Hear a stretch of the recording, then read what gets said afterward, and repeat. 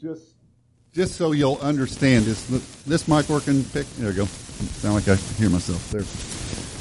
Randy Garris, who pastored for years at College Heights Christian Church in Joplin, one of the largest Christian churches in Joplin, and then went on and presently is on staff at Ozark Christian College, tells the story of the first time he met Wilbur Fields. As a freshman, getting ready to start classes at Ozark Christian College, he said he walked onto campus with his parents, and they were walking around the campus trying to get a bearing of what the campus was like, where things were, what it looked like, and they were looking in particular for the registration office, and so or the administration office. So they walked up the hill from the missions building past the chapel, and there was a man, and they saw him.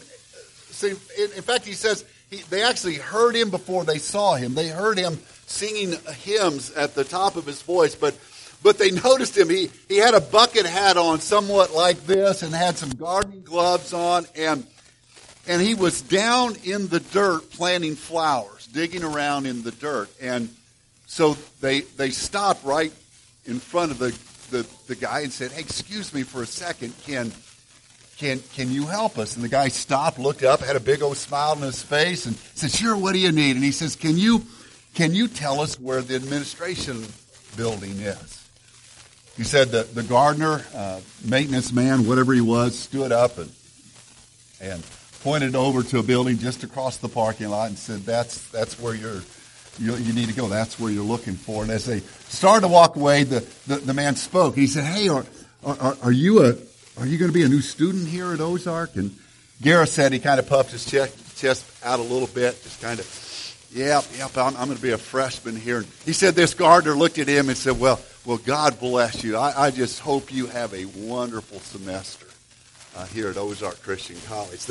They walked away, and as they did, Garris said he and his parents both kind of commented to one another, "Wow, this must be a great place. Even the gardeners are friendly and great." And as they walked away, the guy began to sing again at the top of his lungs, a little bit off key, but singing a hymn as they walked away.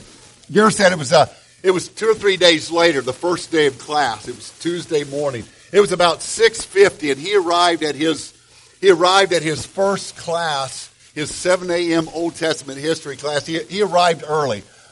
First day, he wanted to make sure he got a good seat, wanted to make sure that he wasn't late. So he walks in a little bit before 7 o'clock, 8 minutes before 7 o'clock. He walks in and he finds a seat at the back of the class, and he sits down. And first thing he knows is he's kind of looking around the classroom, and he hears someone singing, and it just hits him like, I've heard that voice before. I've heard that, and all of a sudden it hit him. That's the gardener. And he looked up, and sure enough, at the front of the class, it was a classroom that was kind of elevated, and down on the floor at the big chalkboard was the gardener. And he was writing stuff on the chalkboard. And Garris said, I realized I was just a freshman, but I thought, how odd that a gardener is in the class writing stuff on the chalk. Maybe they have him help out and do things like that. So he said, right about 7 o'clock, the gardener turned around and faced the class and said, "Welcome to Old Testament history. I'm your professor, Wilbur Fields." Garris said it was then that he fell in love with this humble man of God who would through the years as a student and even on into his time in ministry, this humble servant who would teach him so much about God, but who wasn't afraid to kneel down in some rocky soil and plant flowers. That story perfectly illustrates for us what Jesus did for us. If you have your Bibles, turn with me to the book of Hebrews. Book of Hebrews, towards the end of the New Testament. Book of Hebrews. We're going to look today and then also again next Sunday. So we're kind of looking today in chapter 2. If you notice your notes in your bulletin, it has 2 different texts there. We're really going to look at chapter 2 today. We'll look at the chapter 4 text a little bit more in specific next week. but both of them really apply to what we're going to say both days. But in Hebrews chapter 2, let me read just that text for you. I would invite you, and you can do this during the sermon if you want, I'd invite you to flip over to chapter 4 and glance at those verses quickly. While I'm preaching here, you'll see that these passages parallel each other and sound very similar and say a lot of the same stuff. But look with me in Hebrews chapter 2. We're going to look at verses 14 down through the end of the chapter, verse 18. And we're going to ask, and then hopefully today start to answer that question. Why did Jesus come? Look with me in Hebrews chapter 2. If you don't have a Bible, be sure to bring one with you next Sunday, but there's one in the pew back in front of you. Since the children have flesh and blood, he's talking about us, he too shared in their humanity, so that by his death he might destroy him who holds the power of death, that is, the devil, and free those who all their lives were held in slavery by the fear of death. For surely it is not angels he helps, but Abraham's descendants. For this reason he had to be made like his brothers in every way, in order that he might become a merciful and faithful high priest in service to God, and that he might make atonement for the sins of the people. Because he himself suffered when he was tempted, he is able to help those who are being tempted. We're going to look at two things over the next 2 weeks, two simple thoughts, really two answers to why Jesus came. Here's the first one we'll look at today. Jesus came to share our humanity. Jesus came to share our humanity. It says that since the children had flesh and blood, he too shared in their humanity. He too shared in our humanity. He came to this earth. Couldn't God have continued to deal with men from afar? Couldn't God have continued to deal with his people, with us from a distance, and not have to send Jesus? So we're asking that question, we're answering that question, why did he come? Well, couldn't God have just kept doing it like he was doing it in the Old Testament? Couldn't he have dealt with people from afar? In fact, we know some of the stories. There's hundreds, if not thousands of stories of times that God showed up from afar in the Old Testament. Didn't he appear to Moses? One time Moses was on a mountain and he saw a bush that was burning. It was weird because it was burning and it didn't burn up, and a voice came out of that bush and spoke to Moses. Wow, God showed up from afar in a wonderful way. And then a little bit later on, after he had called Moses, God orchestrated all the plagues that ultimately ended up with the Israelites being able to leave their captivity, their slavery in Egypt, and head towards the promised land. Man, God showed up in a wonderful way when all of those plagues happened. And then they get out in the desert and they come up against the Red Sea. What are we going to do? The Egyptian army pursuing from behind, the Red Sea blocking us from the front. And it says that God had Moses just hold out his staff. And when he did, the Red Sea parted. They went across on dry land. We know the story. Then the sea came back and destroyed Egyptians' army. Then when they were hungry in the desert, God sent dew down from heaven, and it turned into manna, so they had food. God showed up from afar, didn't he? Didn't God show up from afar with Joshua, who took Moses' place? When they got ready to cross into that promised land, finally, Israel was going to go into the land and claim it, and the Jordan River was at flood stage. But they spoke the word. Joshua's people just stepped into the river and it parted just like the Red Sea. They walked across on dry land. And then it came time to start conquering the land. They didn't sharpen their bows. They didn't get their spears out and make them ready. They didn't come together with all these plans of how we're going to conquer. They simply tuned up their trumpets and they walked around the walls of Jericho a few times and finished up by blowing trumpets, and they had victory. And they saw that over and over again as God gave them victory over these fortified cities and these powerful people. God showed up from afar. And didn't God show up from afar when he appeared to David? David went up against Goliath, and all he had was a rock and a sling. And we know because David says it himself in 1 Samuel. David says that it wasn't his power. He wasn't so great. It was the fact that God showed up. In fact, this is what he said to Goliath. He said, you come against me with sword and spear and javelin, but I come against you in the name of the Lord Almighty, the God of armies of Israel, whom you defiled. And then later on he says, all those gathered here will know that it's not by sword or spear that the Lord saves, for the battle is the Lord's, and he will give all of us into your hand, or he will give you into our hands. So God showed up to David from afar. Why couldn't God just continue to show up when we needed him to show up like he did?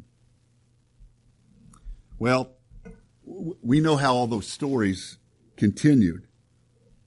Moses had a problem with those Israelites. Yeah, God showed up in some mighty ways, and he parted waters, and he did plagues, and he gave them manna, and yet they complained, and they whined, and they argued, and they bickered, so much so that those who had saw those miracles didn't get to see the promised land. And Joshua, yeah, they saw what had happened. They'd heard the stories. They were living in the promised land that they had taken, but yet a generation after Joshua had died, they had already turned their backs on God and became slaves to other gods. And David, who had seen God work and show up so many times, he himself turned his back on God many times and forgot what God could do. Yes, God could just continue to show up from afar, but that had never been his plan.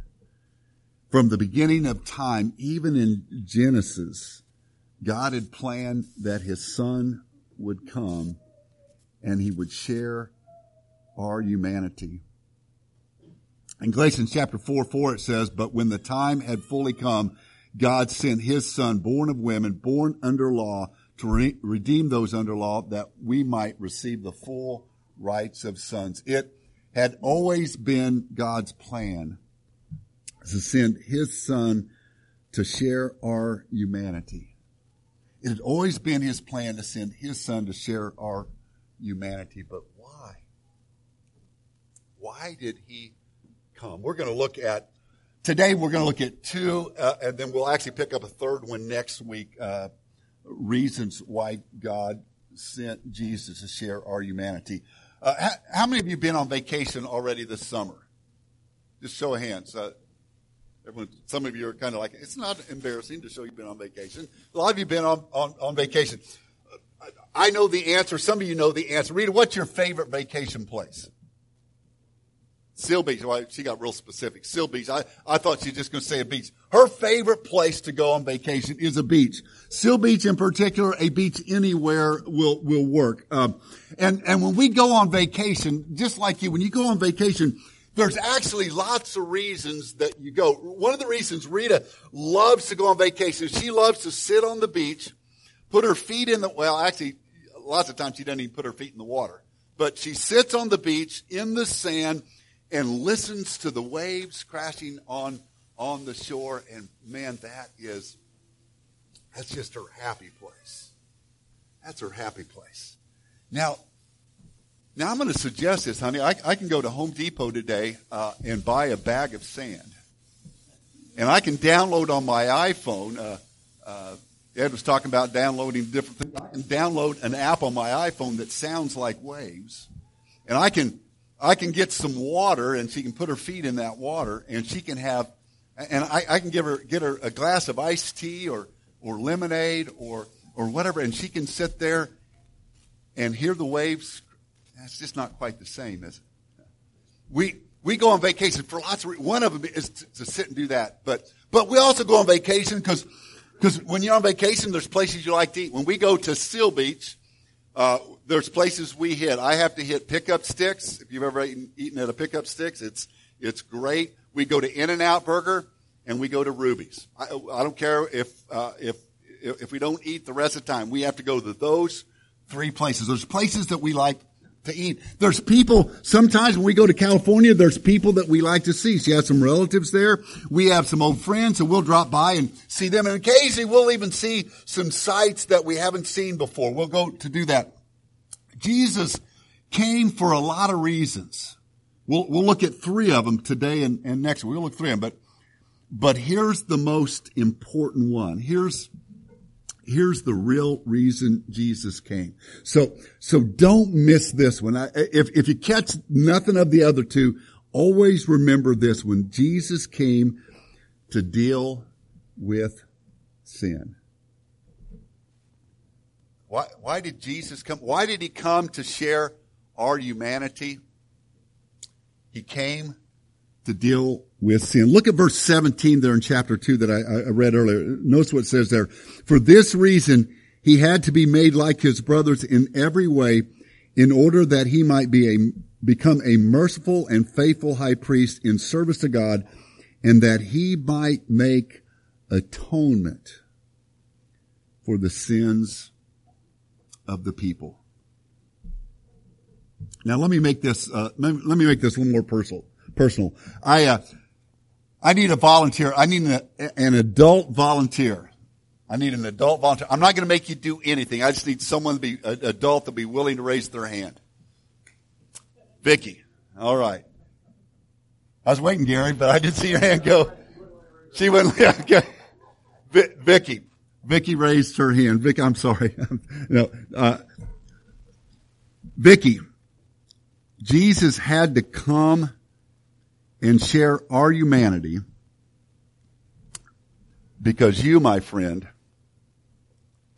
sinned.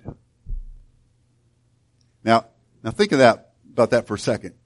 Jesus, isn't that what it said here? Verse 17? That he might make atonement for the sins of Vicky. Now, your version may not have Vicky, but she's one of the people, so Jesus came to share our humanity, had to come to share our humanity because Vicky has sinned. See, God knew that you were going to be disobedient, and he knew that you were going to sin. That's why he said in Romans 5:8, but God demonstrates his love for us in this: while we were still sinners, Christ died for us. See, our sin separates us from God. The only way to bridge that gap, the only way to make it back into right relationship or righteousness with God was for an atonement to be made, a price to be paid, a sacrifice, perfect and one time, we see that in Hebrews, had to be given. But you guys probably know this. It wasn't just because of Vicky. He knew that all of us would sin. See, from the time that sin first entered into the world, God had a plan for Jesus to come. Back in the first book of the Bible, in Genesis chapter 3, verse 15, right after Adam and Eve had sinned, God speaking to Satan says this in verse 15 of chapter 3. He says, I will put enmity between you and the woman, between your offspring and hers. He will crush your head. God is speaking there to Satan. He will crush your head. Speaking of Jesus, and you will strike his heel, or you will bruise his heel. Crushing his head was a fatal blow. So God's there saying that I'm going to send the offspring of woman. I'm going to send Jesus, and he will deal a fatal blow to you, Satan, but it comes at a cost. It comes at the cost of the cross. It comes at the cost of the cross. If you have your Bibles open there in Hebrews, flip over a few chapters to chapter 9. Let me just point out a couple verses there as it talks a little bit more in this book about why Jesus came to deal with our sin and to deal with that atonement. We'll look at several verses there. Chapter 9, starting at verse 12. There he says, he did not, speaking about Jesus, he did not enter by means of blood of goats or calves, but entered the most holy place once and for all by his own blood, having obtained eternal redemption. The blood of goats and bulls and the ashes of heifers sprinkled on those who are ceremonially unclean, sanctify them so that they are outwardly clean. How much more then will the blood of Christ, who through the eternal Spirit offered him unblemished to God, cleanse our conscience from the acts that lead to death, so that we may serve the living God. Look down at verse 22. What verse 22 says, in fact, the law requires that nearly everything be cleansed with blood, and without the shedding of blood, there is no forgiveness. And then verse 24 and following, for Christ did not enter a man-made sanctuary that was only a copy of the true one. He entered heaven itself now to appear for us in God's presence. He did not enter heaven to offer himself offer himself again and again, the way a high priest enters the most holy place every year with blood that is not his own. Then Christ would have had to suffer many times since the creation of the world, but he has appeared once for all at the end of the ages to do away with sin by the sacrifice of himself. In our current political environment, I just laugh sometimes when I watch, and I don't mean to offend anyone on this, but when I watch politicians get up on a stage and try to outpromise one another free stuff. Well, I'll give you a free phone. Well, I'll give you a free college education. Well, I'll give you a free vacation. Well, I'll give you money just to be alive. So you don't even have to worry. When they get up and they promise free stuff, I can hear the words of my Grandpa Hartman echoing in my ears, and I just laugh because I can hear my Grandpa Hartman saying, there ain't nothing free in this world. Everything comes at a cost. When my kids were little, I saw this, and you probably do as well. I saw this illustrated over and over again. It looked something like this. We would walk into a restaurant. When our kids were little, it was most oftentimes a McDonald's. We'd walk into a McDonald's, and the kids would be kind of by birth order in line, with the oldest to the youngest, and they'd stand in line, and Brian would order first, and I'll take a Happy Meal with a cheeseburger, and then as they got a little bit older, then I'll take a double cheeseburger, and then as they got a little older, I'll take a number 3 large size. But they would place their order, and then one by one, after they placed the order, they would walk away from the counter. Sometimes when they were smaller, when there was a play area, they would walk away from the counter and head to the play area. Later on, they would walk away and maybe just stand at the back, or maybe walk away and go stand, or go sit down and find a seat. But every time, it's in my notes, Rita. The reality is, Brian is 38, and if I took him to McDonald's today, he would order and step away. Now, they have learned to do this. They do this. Start to grab the wallet like, you're not going to make me pay, are you, Dad? Brian sometimes watches, son, you do that. Now, we know as parents what they never did, at least when they were little. See, they didn't understand the principle. They just knew they were hungry and they wanted food. And they knew that they could order and say, I want a hamburger and fries and a drink, and I'll be sitting right over there, just bring it out to me. When they didn't understand that it came with a cost. That it came with a cost.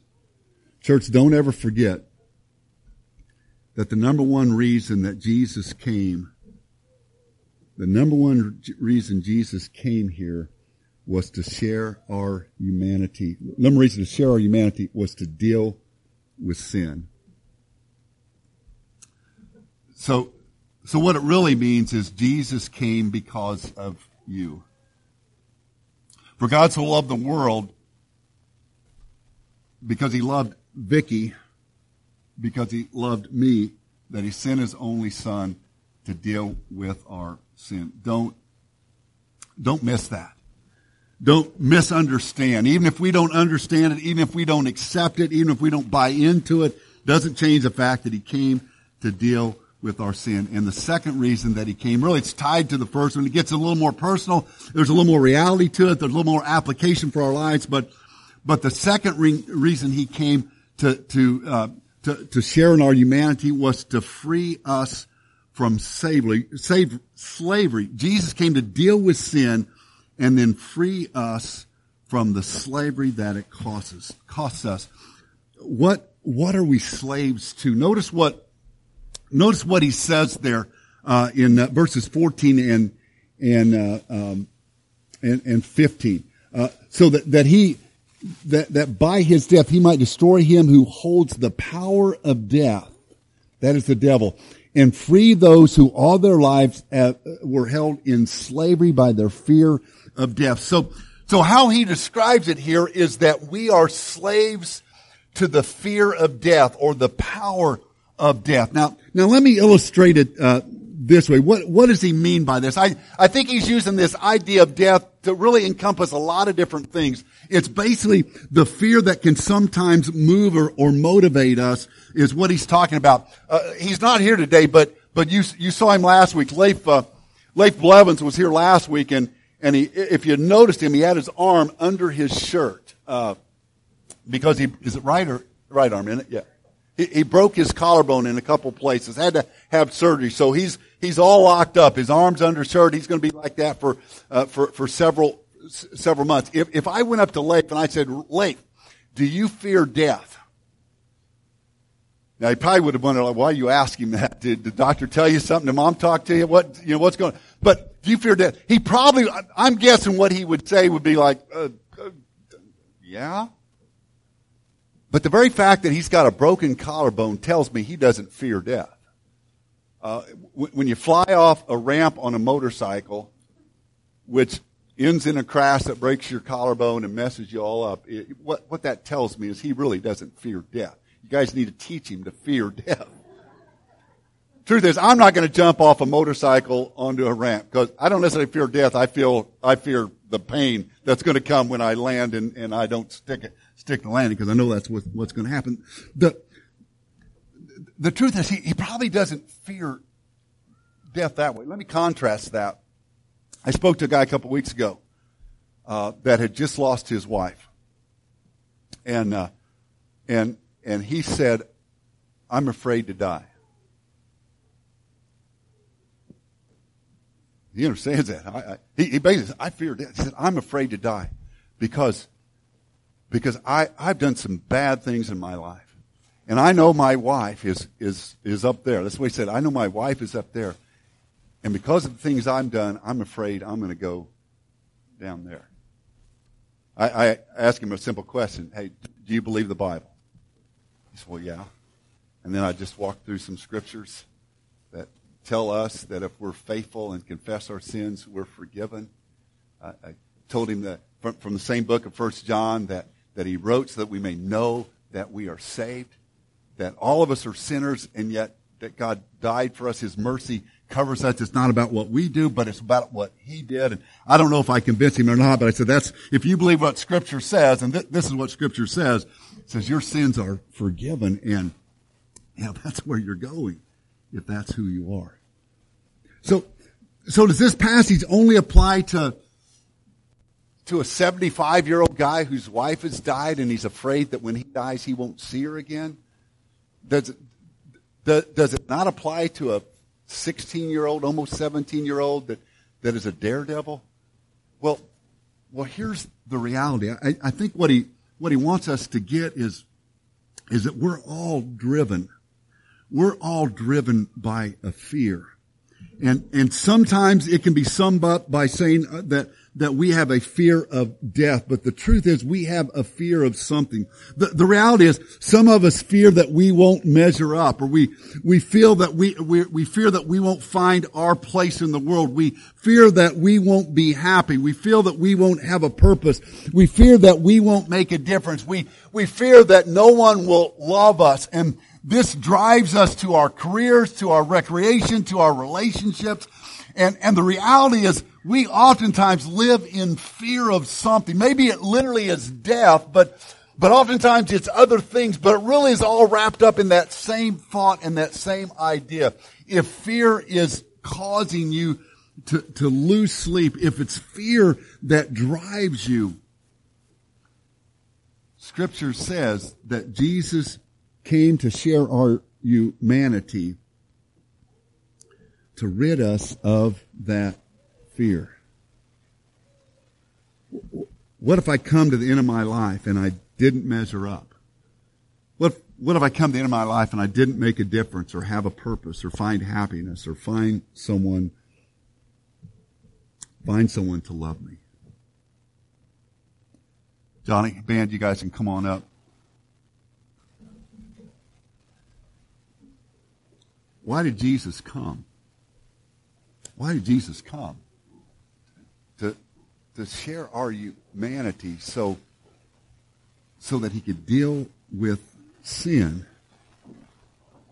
and destroy the fear in our life. Notice what it says there in verse 14.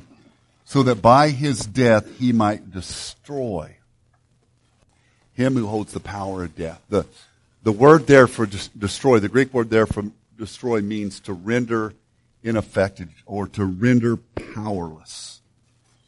Jesus came to render powerless the fear that sometimes binds us.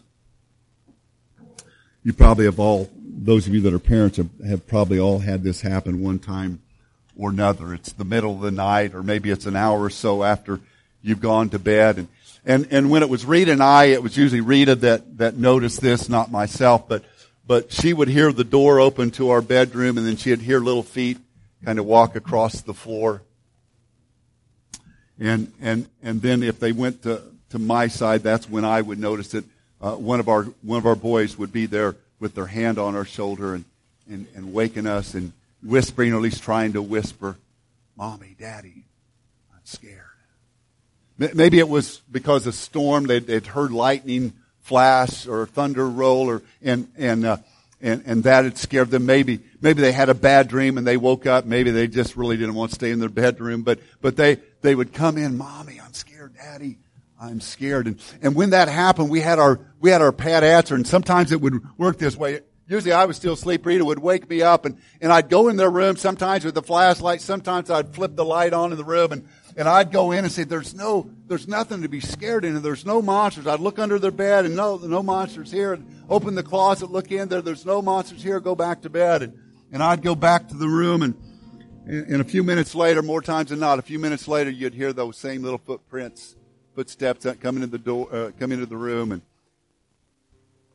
"Daddy, I'm still scared." Now, depending on how tired we were, and when the kids were little, we were tired all the time. Amen? Those of you with little ones.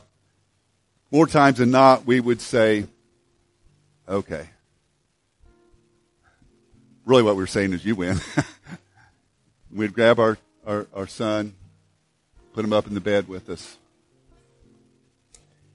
And every single time, without exception, there was never exception to this. They'd go right to sleep. Their fear was gone.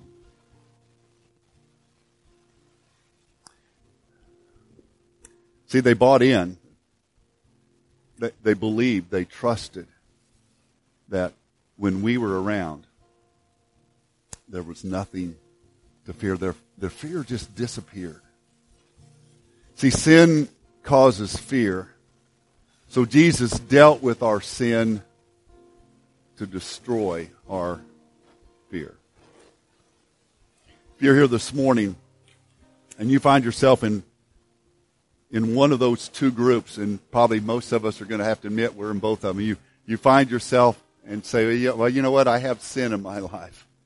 Well, there's great news. If you've ever sinned in your life, there's great news. Jesus shares our humanity to deal with that sin, and he's done it, and he's taken care of it, and we don't have to worry about that anymore. But maybe you're struggling with fear. I don't know where that's from.